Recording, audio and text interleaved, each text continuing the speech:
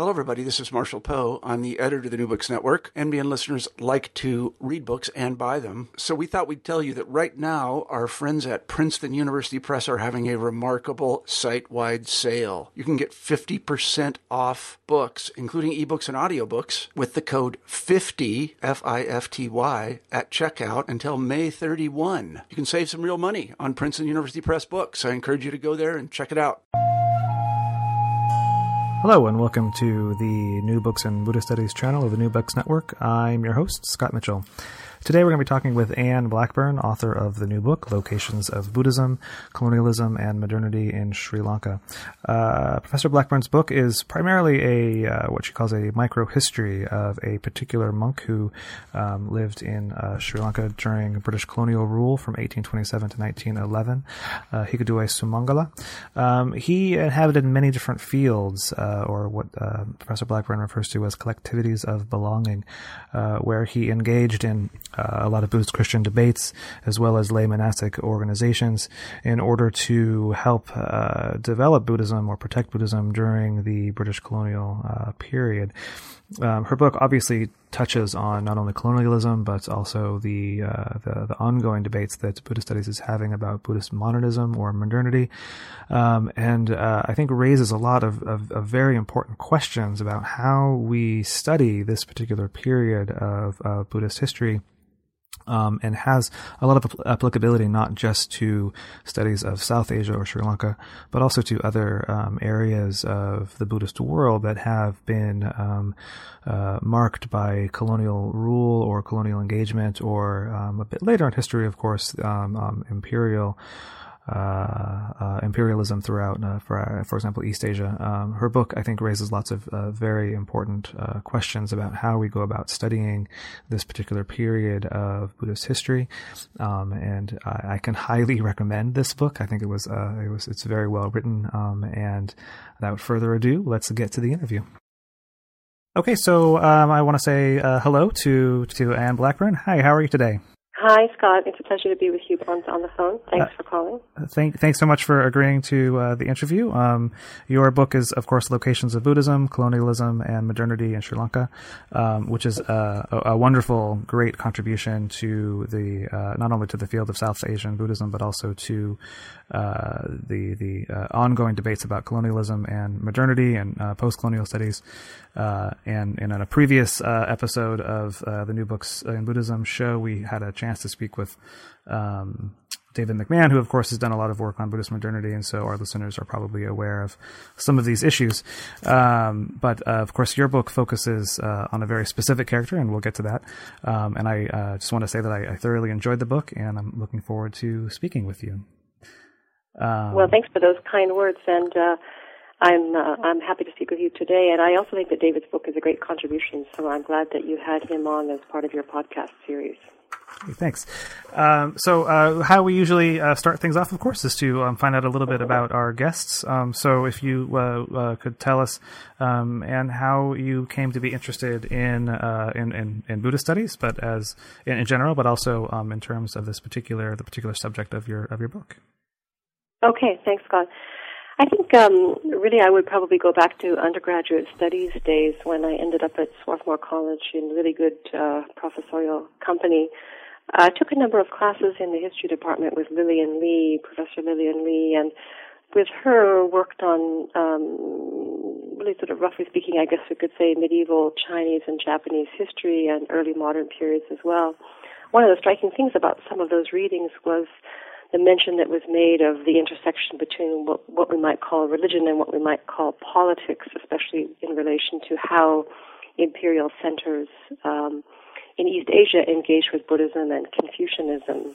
So I became interested in, during those classes with her and a couple of her other colleagues in the history department, in how religious traditions are recreated and interpreted within a range of cultural and political contexts, and that set me off to the religion department at Swarthmore, which was also a very strong department, and gave me the chance to work there with Don Swearer, whom some of your listeners will probably know through his very important work on Thai Buddhism. And he was a tremendous resource in exposing me to history of Buddhism, especially in South and Southeast Asia. Also to work that was then being done or had recently been done on Buddhism in relation to colonialism, and some of the early work on what we would now call the problems of Buddhism and modernity. And while I was a sophomore, by chance, really, I ended up as an undergraduate studying overseas in Sri Lanka for 6 months. And that was clearly a very big catalyst in terms of turning my attention to really centrally to South Asia and Sri Lanka, particularly within a South Asian Buddhist environment.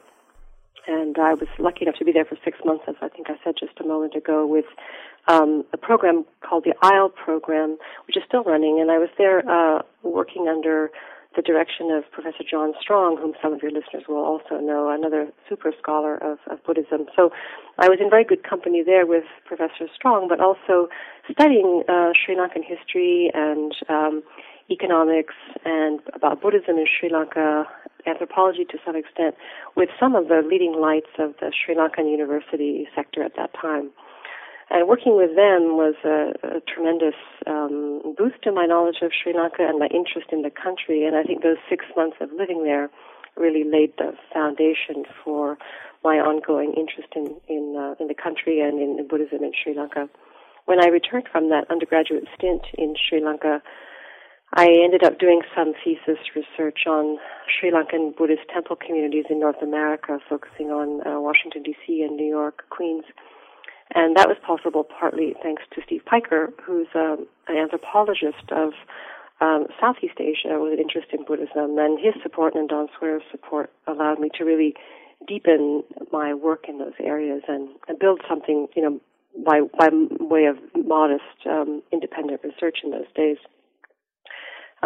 So that's a lot about undergraduate experience, but in my case, I think those undergraduate years were really very, very important. Those teachers and that travel to Sri Lanka and time with contemporary Sri Lankan Buddhist communities in North America as well, to really make Sri Lanka and Sri Lankan Buddhists very live and lively part of my own academic consciousness. And do you want to jump in here, Scott, or shall I say a little bit more immediately about how this then leads to the subsequent work? Yeah, please go ahead. Okay. I mean, in some ways, I think that Locations of Buddhism, the book that we're centrally talking about today, was really the dissertation that I wanted to write in graduate school, but I was advised not to write it then.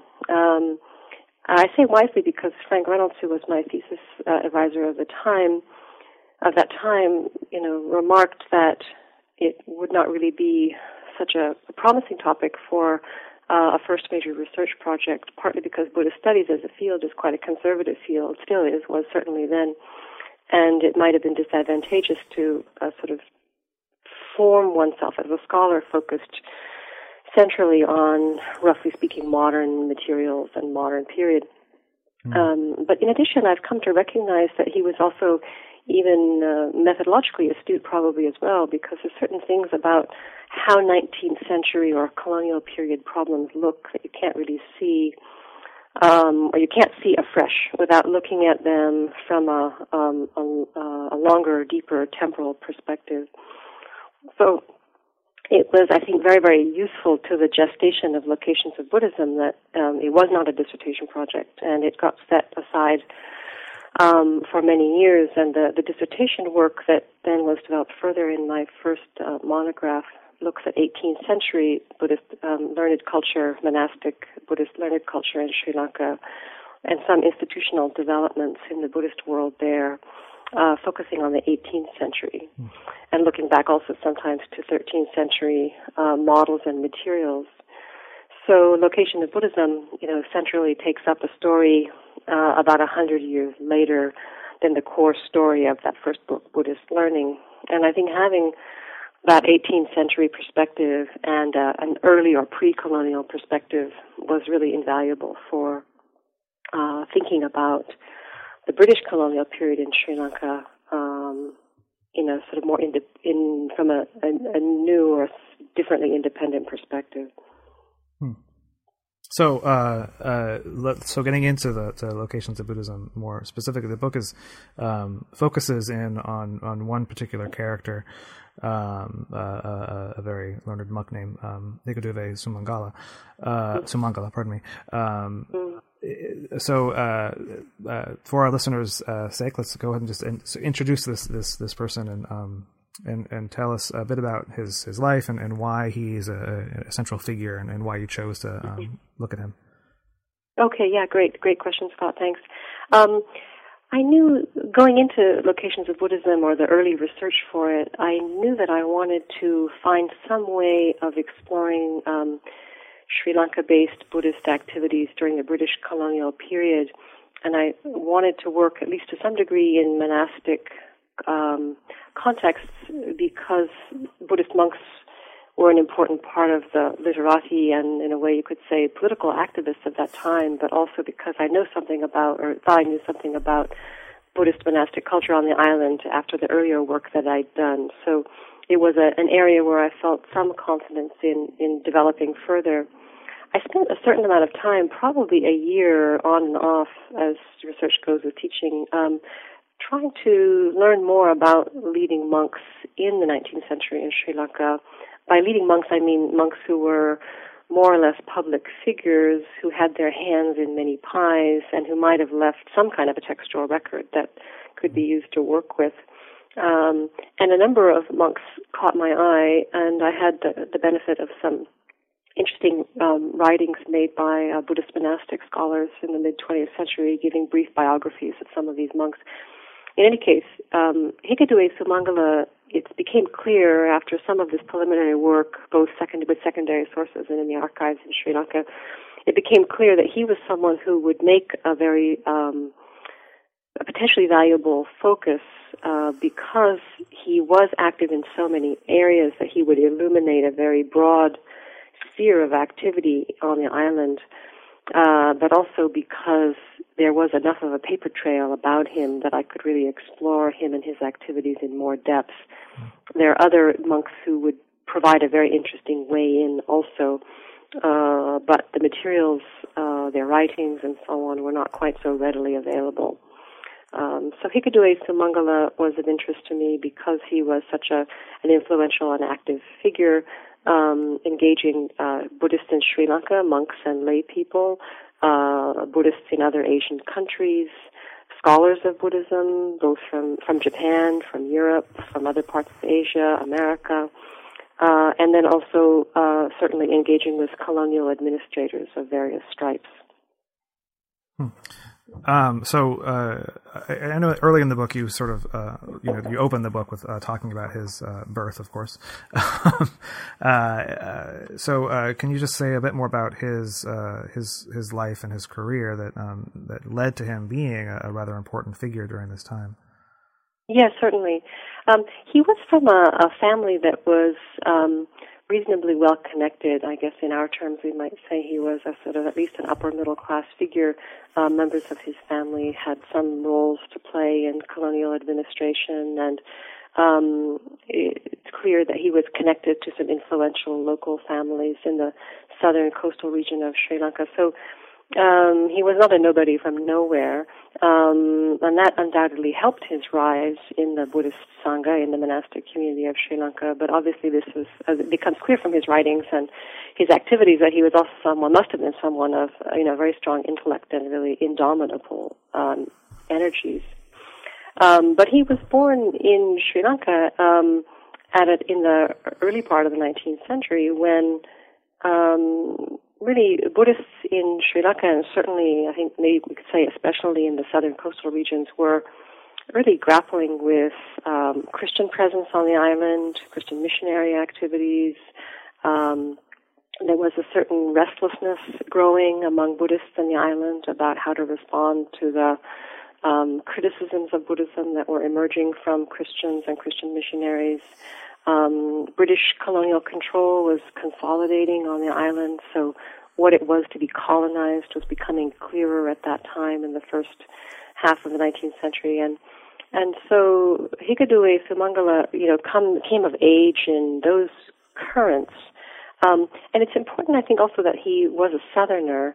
The Southern Buddhist monastic world has a history of close connections to the Sri Lankan upcountry, but it's also, Southerners have been very, very proud of their literary heritage and their intellectual heritage, and often have sort of laid claim to a certain kind of independent traditions of interpretation and scholarly work. And I can't prove this, but it seems to me not unlikely that being a Southerner was important to him in terms of, taking, seriously some sense of intellectual responsibility for the vitality of Buddhist monastic culture of his time. Right. So some of the broader issues, it seems to me, have to do with the sort of discourse of Sri Lankan Buddhism and Theravada Buddhism, sort of protecting Buddhism. And does this come out in the colonial context? Not just a sort of protecting Buddhism for its own sake, but also defending it so much, so to speak, against the British colonialists as well as Christian missionaries? Yeah, that's right, Scott. I mean, the British said that they would be hands off of religion in Sri Lanka, and they were administratively often, in certain ways, hands off, kept their hands off religion, but they were very interested in a whole lot of sort of social and institutional areas that religion very quickly touches. And so even without perhaps wanting to or thinking that they would become so, they became quite deeply involved in certain aspects of Buddhist institutional life. For instance, on the island, they were pulled into discussions about monastic succession to temple properties and things of that kind. Depending on who was the governor at any point in time, and what was the mood in London at the colonial office there, they were more or less supportive of Christian, or encouraging, I should say, of Christian missionary activities in the island. Some governors really tried to dampen down the Christian missionary presence, and some governors were quite happy to give the missionaries quite a bit of free rein. So it's a complicated picture in that regard. It would be too simple to say that the colonial administration was always Christian and pro-Christian and was resolutely opposed to Buddhism.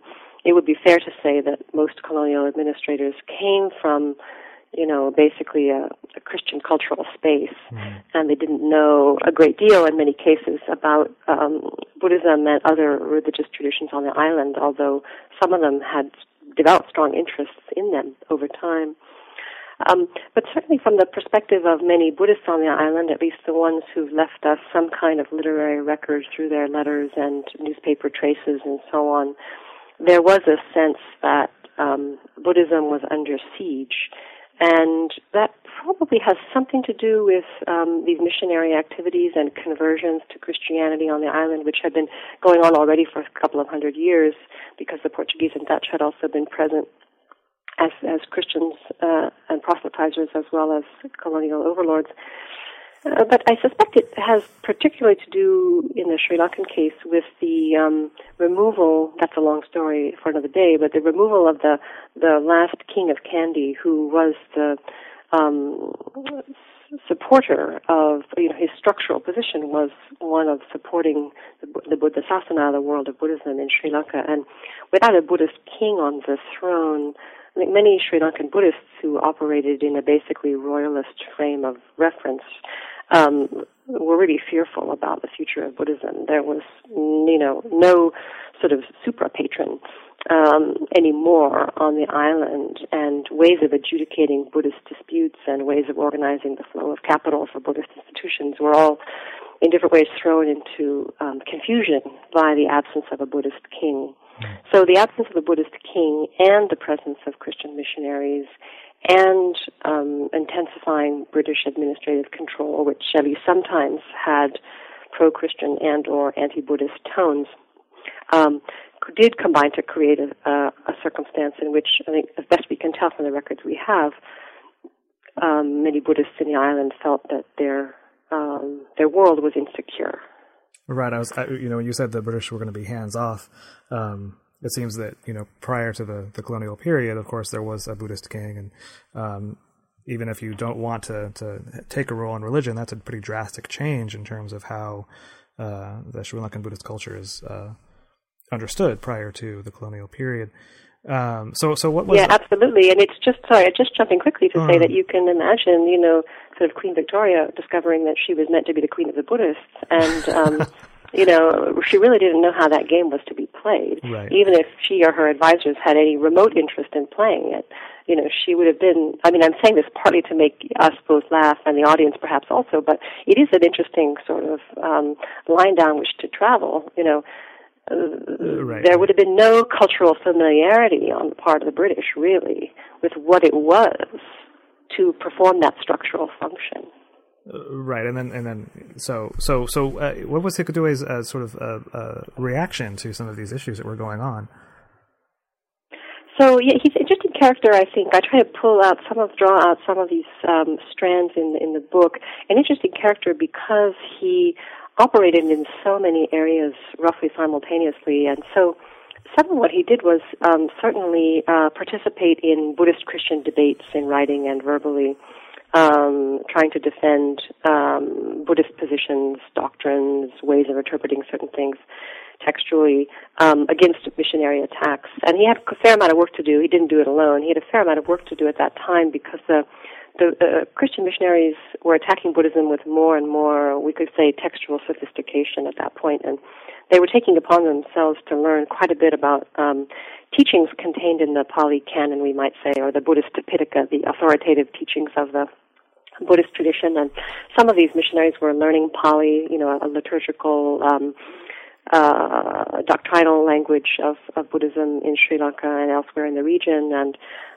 they were becoming better and better educated in Buddhist textual matters, which meant that they would come to Buddhists, intellectuals and activists and practitioners with, sort of chapter and verse queries and condemnations of Buddhist positions. So monks like Hikadue Sumangala, who had been trained well in the texts, were extremely valuable in this Buddhist-Christian debate culture, because you needed people who knew the texts to argue with these Christians who had started knowing Buddhist texts. So that was one sphere in which he definitely worked, and he did not work alone, as I say. He had a lot of collaborative colleagues, both lay and monastic, in the Buddhist world at his time. Interestingly, some of those collaborations extended across what we might now call national or political borders. There's evidence of communication with Buddhist monks in Burma, for instance, where Hikadue Sumangala or some other monk from Sri Lanka would write and say, hey, we have this conundrum put to us by the missionaries about something to do with like flat earth, round earth, that kind of thing, and what are we going to do about it? And, tell me how you've been answering that question with, when it's posed to you. But Hikadue Sumangala was also very much involved in activities that we might think of as operating somewhat outside the sphere of Christian threat or British colonial threat. And that's one of the things that I do try to draw out in the book, is that not all of what he did was a response to British presence, or at least not a direct response to British presence, and not all of it was a response to Christianity. He was very involved in caste debates. Sri Lanka is a country that has a long history of organization along caste lines, and there were very interesting, you might say, caste politics that characterized the 19th century, and he was active in those arguments. And that's something we sometimes find counterintuitive. What's a Buddhist monk doing writing about caste? But in fact, that was a big part of what he did as an intellectual, and it was not seen as by him as something contrary to other obligations, you might say, intellectual responsibilities that he undertook. Another big problem or challenge, I guess, for him and some of the other monks of his day was how to engage with two new forms of Buddhist interest that were characteristic of the time. One of them was the European and American scholarly interest in Buddhism, these scholars of Buddhism kept washing up on Sri Lanka's shores from places like Moscow and London, or sending letters, and they wanted to know certain things about Buddhist texts, and they wanted sometimes copies of texts, and they wanted to meet famous scholar monks and so on. And these people occupied a certain amount of social time and also intellectual time for monks like Hikkaduwe Sumangala. They had really obligations to these people that they often tried to meet very faithfully, I think quite generously, one gets the sense from the letters. But sometimes the questions that these scholars were asking were questions that would have seemed puzzling to the Sri Lankan monks, or the Sri Lankan monks would become frustrated that the answers they gave were not really properly assimilated by the scholars of Buddhism abroad. So it's another interesting dimension of this time, a somewhat fraught and shifting relationship between monk scholars and non-monk Euro-American scholars of Buddhism during this time. And Judith Snodgrass has written some things about this which are useful to see also, I think. So those were all pieces of the puzzle for Hikkaduwe Sumangala. What I was about to say is that in addition to the foreign scholars of Buddhism creating another sphere of obligation and responsibility, this was a time in which new forms of lay Buddhist, non-monastic Buddhist associations were forming, partly probably as a kind of on the model of Christian church associations. So, one of the features of some Protestant traditions is, the kind of congregational ways in which a congregation, the non-clerical congregation, organizes for certain kinds of good works and so on. And that began to be the case in the Buddhist world in Sri Lanka. And a variety of small and larger lay Buddhist associations were developing on the island in the later part of the 19th century. Some of them lasted very, very short periods of time. Kind of in the blink of an eye, they were done. Others had long, long histories, including the Buddhist Theosophical Society and the Mahabodhi Society, two societies that I look at a bit in the book. And these societies are kind of interesting case. They are often described by scholars as examples of the laicization of Buddhism in the period. I think that's incorrect. The lay leaders of these societies were very, very keen to have monastic involvement, and in certain cases we can see that monks like Hikkaduwe Sumangala played a very big role in helping to mobilize the activities of the societies, in doing some of the intellectual work of the societies, in managing complicated social relations, and so on. So these were new forms of lay monastic engagement, I think we should say. And they took a lot of time also for someone like Hikkaduwe Sumangala.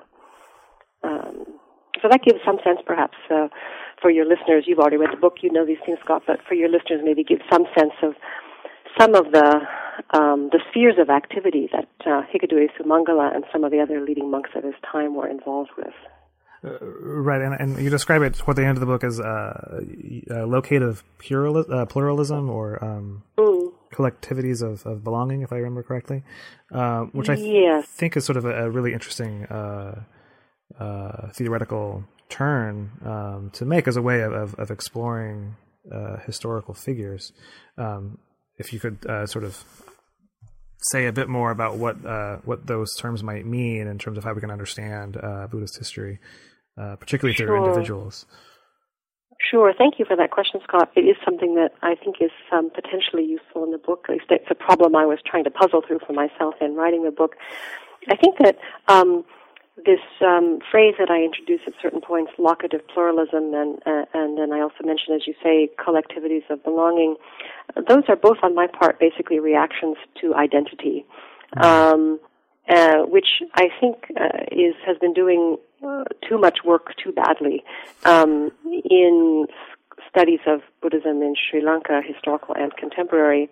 But also I think it's problematic historically more widely, and I'm not the only person to be thinking along these lines. There's a very interesting set of essays by Frederick Cooper, who's a historian of Africa, which takes up some of these questions as well. You know, what does a term like identity really do for us, and does it do enough? Or is it too broad or floppy a term? with respect to Sri Lanka particularly, one of the problems that I think we face now in scholarly circles is that even serious scholars think that there's something called a Sinhala Buddhist identity, and yet it's not really clear what this means. That is to say, it's a little bit clear what it means in contemporary political discourse, and you could either be happy or not happy about some of the values that are ascribed to a so-called Sinhala Buddhist identity in contemporary political discourse. But leaving that aside, if we try to move back in historical time, that term, Sinhala Buddhist identity, has this contemporary set of meanings associated with it, which don't map out very well at all onto the historical evidence of the past. So in my view, it's anachronistic to apply the contemporary term, Sinhala Buddhist identity, to a period even, say, before 1956. So that's one problem. Secondarily, identity singular seems to me problematic because we should know even from our own experience as people living in the world that we are many things to many people, to put it in sort of fairly simple ways. And the term identity worries me in historical work because it seems to me to occlude so much from view. It either asks us to think about things at such a level of generality that it's not very helpful, or it suggests that there really is one point of identification for a person or a group at all times, which we should know from our own experience is not true. So with this notion of locative pluralism and an explicit attempt to explore different spheres of activity simultaneously in which there could be different collectivities of belonging to which Hikkaduwa Sumangala felt that he had a responsibility, I'm really engaging in a sort of historical thought experiment here and a methodological one, trying to find some way of telling an historical story without getting caught in this singular identity term, which is anachronistic but also inadequate to the evidence at hand. Right, because he's moving from one area to another pretty seamlessly, doing this sort of lay monastic engagement, and as well as Buddhist Christian dialogue, as well as more what we might think of as sort of traditional, to use a horrible word, monastic duties. So I think it's a very, and as you say, it's very helpful to think about our own experiences, that we are more than one thing to more different people. Which to think of certain identities, I think this gets to the other issue that I think is very very important in your book, and that has to do with the way that we have framed colonial Buddhism or Protestant Buddhism or Buddhist modernity. There's all these terms that have been used in the last 20 or 30 years to describe the changes that happened in Buddhism in colonial contexts. And I think that your book makes a very important contribution to these issues. So to sort of begin this part of the conversation, to sort of frame what we mean, what previous scholars have meant by these terms of Protestant Buddhism, and how you see these terms used, and how you react to them in your book, I think is the question I'm driving at here. Okay, yeah, thank you for raising this as well. It's helpful, I think, to have you raise this one. This term Protestant Buddhism is an important term, and it was, I think, a very valuable term in the way that it was first introduced. And it's important to remember, and I try to indicate this in the book too, that it's a term that was coined by Gannath Obesekara, a very talented anthropologist of Sri Lanka, many years ago. Well, not so many, some decades ago. To do sort of very restricted work for him in an analysis of the Anigarika Dharmapala, a certain kind of quasi-monastic, quasi-lay Buddhist activist, late 19th, early 20th century Sri Lanka. And Obesekara developed this term, Protestant Buddhism, to discuss some of the activities of Dharmapala, and he expanded a little bit further to suggest that maybe this Protestant Buddhist term was useful to think about some of the Buddhist dynamics in the colonial period, because Buddhists were sometimes taking on more Protestantized forms of organization at the same time that they were protesting against Christianity. But it was a very creative formulation in his initial usage, but it wasn't intended to become the descriptor for all of Sri Lankan Buddhism for 150 years. From 1815 when the British take Sri Lanka to now when we have whatever we're now calling modern Buddhism. And it wasn't even really intended, I think, to, become be the key to a discussion of British colonial period Buddhism. So it was an analytical try and a really valuable one, but it had a more restricted agenda. I think that that's important to say because I'm not dissing his term. And I think that his work is very, very important. What came after was that a process through which scholars progressively expanded the reach of the term, and they began to use it as a term of convenience, so that it came to be the kind of the analytical category that was the go-to category when people wanted to explain Buddhism in the 19th century. Oh, yes, well, that's when Protestant Buddhism comes around in the island, or that's when Buddhism in Sri Lanka becomes Protestantized, or something like that. And it seems so like it seems like it's been applied even to non-Sri Lankan contexts as well. Yeah, it has. Absolutely. To me, is part of the difficulty. That would be very, very interesting to see. You've seen that it's been explored in Thai context. You've seen it in East Asian context. People think, well, does it tell us anything we need to know about even Euro-American Buddhism and so on? So. It has taken on, it's an important point to make, Scott, it's taken on a life of its own even beyond Sri Lanka and beyond Southern Asia, we could say. Now, in this wider use of the term, it's I don't have all the pages of the book in front of me here, owing to a combination of technical difficulties. But some of the key features of it in its wider usage include what's often called increased rationalization, increased indebtedness to textual authority on a kind of so-called biblical model. A lessening of the investment of Buddhists in ritual activities, and the rise of lay religious authority in place of monastic authority. And the evidence I've seen from 19th century Sri Lanka suggests that most of that's all wrong. I mean, to put it so strongly as it's put in the strongest versions of the Protestant Buddhism description is extremely misleading. And one of the things that I'm particularly keen to show in the book is that Buddhists are still really keen on ritual. Monks have still a lot of power, and the hermeneutical techniques, if you want to call them that, for dealing with Buddhist scriptural materials or authoritative textual materials have a very long history, and they're not somehow recalibrated on a Protestant model in the 19th century. People like Hikkaduwe Sumangala are reading old books about how you read Pali texts, and they're quite conscious of that, also Sanskrit and Sinhala. So in its larger use, when its use was expanded beyond the initial formulation by Ganath Obiasekara, the term Protestant Buddhism is, I think, misleading because it's been used as the key descriptor for a very, very large and complicated historical field. Lots of people, lots of years, lots of social phenomena fall under that category as it's been used lately. But also, it's wrong. And empirically, it's inadequate. And it seems the challenge...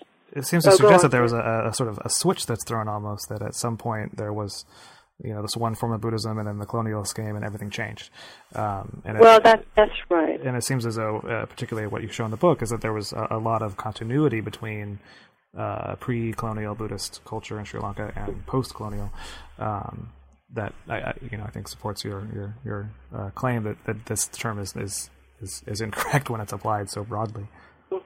Yeah.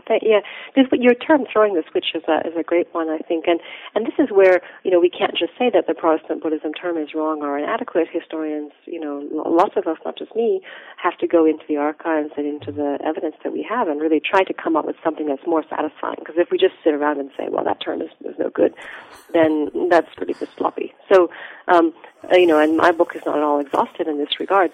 No, I don't think that somebody threw a switch in 1860 or 1875 or whichever year you want to choose, and all of a sudden we have Protestant Buddhism. The story of how Buddhists are reinventing Buddhism is a very, very interesting story for any time or any place, if you like that kind of story. And there's a lot for us to learn about Sri Lanka in the 19th century still, as well as every other period. We're a tiny field and we know far too little. So there's a lot of work to be done. And in case any aspiring graduate students are listening to this podcast, I want to say there's great material in the archives. And if people are willing to learn languages like Pali and Sinhala especially, there's a lot to be done. One of the difficulties with working in the colonial period is the linguistic challenges, and we need more people who will read more things in Sinhala and Pali and Sanskrit, because a lot of the really nuanced intellectual work, social criticism, evidence of shifting social engagements is not in English. And that shouldn't surprise us, really, but it often seems to. So if we want to do better than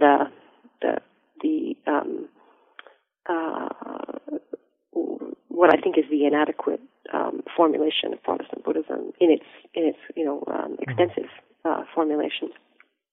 If we want to do better than that, then we need more people with more skill to read more stuff, so that we can begin to deepen our understanding of what was really going on. Yeah, absolutely. I couldn't agree more with that. To continue on with this topic, it seems as though Protestant Buddhism has been, in some ways, almost replaced in the last the last decade or two with the term modern Buddhism or Buddhist modernity. Right. Many of the characterizations of Buddhist modernism, I think, mirror some of the broad formulations of Protestant Buddhism. So from that point of view, I mean, the subtitle of your book, of course, is Colonialism and Modernity, and so how does modernity fit into this particular story and this particular monk? Right. Yeah. Thank you for that too, Scott. It is interesting what you observe. I think you're right that in the most recent years, at least 5 maybe, a bit more than that, Buddhist modernism or modern Buddhism have become keywords in a sense for the field, and Protestant Buddhism has slipped a bit to the back. I think that partly people began to realize, I was not the first person to criticize the term Protestant Buddhism by a long shot. People began to realize that there was something inadequate about it. But it's nonetheless, it sort of spoke to a set of puzzles that people have had difficulty putting down. And so while thinking maybe that's not quite the right term anymore, they've remained engaged with some of these puzzles. And puzzles to do with, I think there's maybe a kind of scholarly instinct that somehow colonialism must have made a really big difference if we could just figure out what it was. But also, as studies of modernism and modernity have exploded in fields outside Buddhist studies for much more than 5 years, it's natural that the reverberations of that have found their way into Buddhist studies. And so I think in some ways what we see is that a newer generation of scholars is now working with the problem of Buddhism and modernity because it's the newer problem, and the old problem of Buddhism and colonialism is the old problem.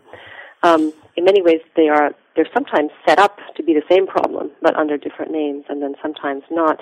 It really depends on what understanding of the modern or modernity or modernism any particular scholar is working with. And one of the things that I do in the book is make some pleas, I think, although it's not my central concern, I do make some pleas at certain points that we need to be much more precise about what we really mean when we talk about a modern or modernity, because any analysis of so-called Buddhism and so-called modernity is really only worth, it's only as good as the precision of those analytical terms, right? And Buddhism is too big for most purposes, and modernity is also, in my view, usually too big. At the very least, someone needs to really specify, what are they invoking when they say the modern or modernism and so on. So we need a lot more work, I think, along these lines, just trying to make much more claims that are more precise and decide when it's really going to be valuable to use that kind of analytical language and when is it not. So just as Protestant Buddhism became sloppily used in some quarters, modern Buddhism, Buddhist modernity, all that stuff is sometimes sloppily used, and it's sometimes well used too. There are good books written trying to understand the genealogy of the term and what it means where and so on. That's really valuable. One of the things that was interesting to me about Hikkaduwe Sumangala is that he didn't seem to think what I say in the book is that he didn't, the evidence of his that I have anyway does not show a sense of being in a new time like so different from another time that we might think that this is now the modern and the other time was something else. And he doesn't participate, at least in the extant materials that I've seen, he doesn't participate in a kind of temporal developmental discourse or like call for a new Buddhism, for a new age. And some Buddhist monks in Sri Lanka a little bit later do that. And some Buddhist monks and lay people too in Sri Lanka, and Buddhist monks and lay people in other Buddhist countries obviously have done that at different points in time. If we were to really, I think, improve the scholarly conversation on Buddhism and modernity, one of the things we could do is really look to see who in the Buddhist world invokes this idea of a new time, when, how, why. Because it also seems... and that would... Go ahead. Yeah, please go ahead. It seems to me that one of the sloppy ways that we use these terms is to, going back to your idea of collectivities of belonging and whatnot, that we will label people or identify people as being modernists or traditionalists. But, in some ways these folks might be more modern or might be more traditional, but in other ways they're different. So, I think it's very compelling. Well, I think there's a lot of food for thought here, and one of the books that's been very, very thought-provoking for me is Anne Hansen's book, How to Behave, about so-called modernist monks in Cambodia. And one of the interesting things that her work, caused me to reflect on more self-consciously is this point, when do Buddhist intellectuals say that they're modern or they live in a new age or they're creating Buddhism for a new age? And that's a point that she asks and explores in her book. And there's a companion question, I think, which goes beyond the reach of her book, but which is worth asking, which is, and what do they say when they're not saying that?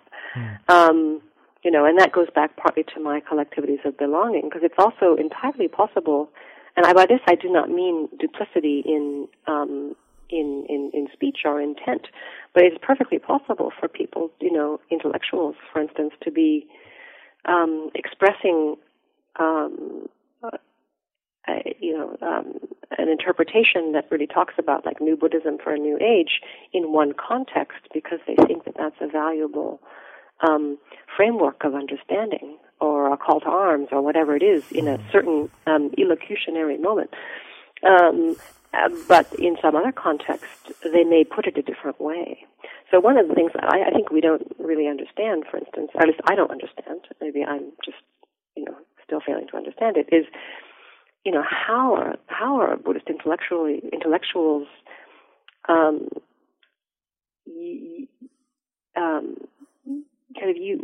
what I really want to say here, let me take a step back and say, I think we need much more intellectual history within Buddhist studies, in South and Southeast Asian Buddhist studies anyway. There's more of it on the East Asian side. But, these lay and monastic intellectuals, they thought complicated thoughts and expressed them to a lot of people in a lot of different contexts. And we have not, for the most part, really engaged that world of intellectual output, much less than our colleagues in East Asian studies have done work in intellectual history, which means that we don't really understand the intellectual world, or if you want to stay away from the term intellectual and go for something a bit broader, we don't really understand the discursive world, that we are describing sometimes as modern or modernist. We don't even know the content. We don't know the content of this world, and yet we're rushing to apply these categories to it. It's utter nonsense. Right, and and it reminds me of another a passage in your book, because we began this conversation talking about colonialism, and clearly colonialism has a huge impact on this part of the world. And I'm gonna quote your book here and say that you say, quote, "We can choose to examine spheres of intellectual and social activity in a historical context emphatically marked by the presence of colonial rule instead of looking at intellectual and social responses to colonialism." That was one of those passages that I read and thought that's exactly right on. to sort of talk about, rather than seeing the intellectual life of these folks as nothing but a response to one particular issue, but not forgetting that this is an important part of their culture. Yeah, thank you for noting that passage. It was, an attempt to try to bring some things to the fore for our reflection. It seems to me, very arrogant, basically, arrogant from a kind of external perspective to assume that quote-unquote colonialism managed to dominate the lifescapes and the thoughtscapes of all these people for all this time. It just, it seems unreasonable. But also, since colonialism is another one of these words that, sometimes doesn't do quite enough for us, it also doesn't tell us very much, right? If we say that such and such is a reaction to colonialism, well, then we need a lot more precision again. So there's just a lot of, I think, problems, both analytical and empirical problems for us to think through. So think about these big terms, colonialism and modernity and Protestant Buddhism. It seemed in reading the book very clear that what you were really trying to do was to take it back down to a small scale by focusing in on just one particular person rather than the broad sweep of these big general terms in order to get to some precision. Am I reading that correctly? Well, in some ways, yes. I think but we might want to separate out the issues a little bit more. There are certain problems with the terms themselves, or maybe better said, maybe more generously said, we need to think about the reach of the terms, what they can do for us, where they falter. And there we need to choose our analytical vocabulary in relation to our aims. And I think we need to choose our analytical vocabulary and our comparative organizing terms more carefully, maybe more creatively than we have sometimes done. And we may want to move away from some of these terms which have become so commonplace, but they're also really big and unwieldy. So that's one part of it, one part of my, I guess, the direction in which I'm moving. But the question about scale is related, but also partly separate. That is to say, if we operate from a smaller scale of research, focusing on an individual and his projects and networks, as I do in this book, or history of a society and its interconnections, or something like that, something that is roughly speaking maybe micro-historical in orientation, we're going to see certain things about the processes at work and cause and effect patterns and things like that from that vantage point that we wouldn't see from a larger scale of generality. So if I'm studying plantation economy, I'm going to see something different than if I study the organization of a particular plantation. And if I study Buddhist monasticism or Buddhism, I'm going to see something different from what I will see if I study Hikkaduwe Sumangala. I'm looking in different places and I'm seeing things on a different level of specificity. I think that now to bring the two pieces together, I think that doing some of these smaller scale studies along the lines of the Hikkaduwe Sumangala project might help us to reconfigure some of our analytical terms or give us some food for thought about developing new ones. So if we see what happens in the world of Hikkaduwe Sumangala, and we need to develop some analytical tools that can encompass that and speak to those that empirical record.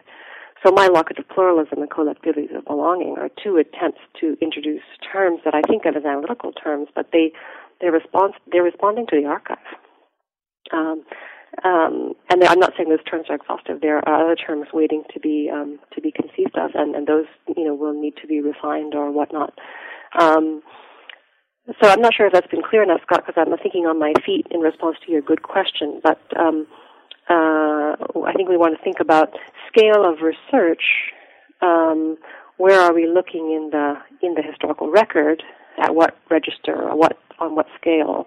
But then also in terms of your question about the analytical terms, what does looking at smaller scale empirically teach us about the need to refine existing analytical terms or invent new ones? Right. Depending on where we look, we might see the strengths or weaknesses of pre-existing analytical terms, or the need to explore new horizons. That's right. I think that's correct. And there's just there's a lot of work to be done, and it should be really tempting for us. It shouldn't be off-putting. It should be a great invitation. Absolutely. I think we're nearing the end of our time, and I want to say again that I think this is a wonderful contribution to many fields, really, or subfields within Buddhist studies proper. The traditional last question that we ask on our show, of course, is to see what you're currently working on and what we can expect from you in the future. Well, thank you, Scott. It's been a fun conversation for me, and it's interesting to bring my mind back to that book project and have a chance to discuss it with you. Your questions have been really thought-provoking. In terms of new work, I'm going back in time and looking right now at Lankan or Sri Lankan mainland Southeast Asian Buddhist ties between about 1000 and 1500. And it's a very, very tricky period to work on. The evidence is meager and so on. But I should say, probably just something more here to explain. I'm interested in it from two perspectives, mainly.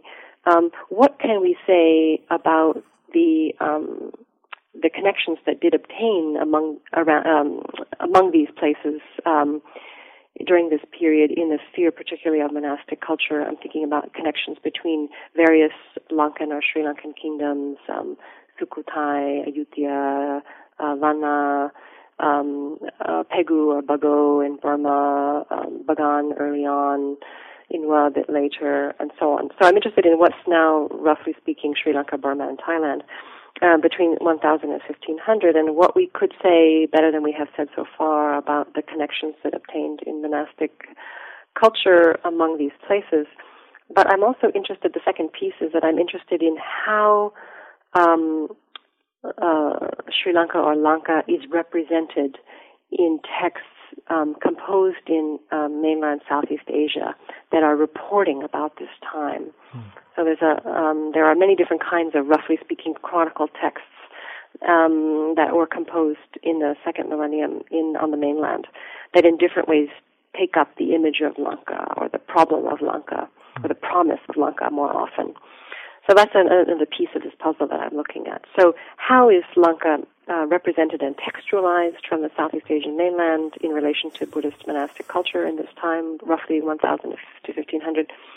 And what can we say more than we have found so far about the actual empirical connections that existed among these locations? And much of the work will be very collaborative, is already very collaborative, because it involves a lot of resources that I don't have solo command over linguistically and so on.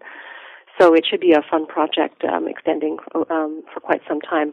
I don't think that I will be able to give anything like it as a final answer on this very, very complicated story, but I'm hoping to explore this somewhat and be able to develop, in some ways, maybe able to present some new evidence and some new ways of thinking about evidence that we already have, and in some other cases hope to ask at least a few questions that might open up future work, collaborative work, or work that others are doing independently.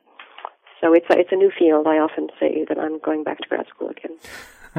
It sounds totally fun. To be honest. It should keep me feeling lively for a while. Great. Thank you again so much for being on the show. All right. Thanks again, Scott. It's a pleasure to speak with you. Thanks a lot. You've been listening to an interview with Anne Blackburn, author of Locations of Buddhism, Colonialism, and Modernity in Sri Lanka, here on the New Books in Buddhist Studies channel of the New Books Network. Thanks for listening.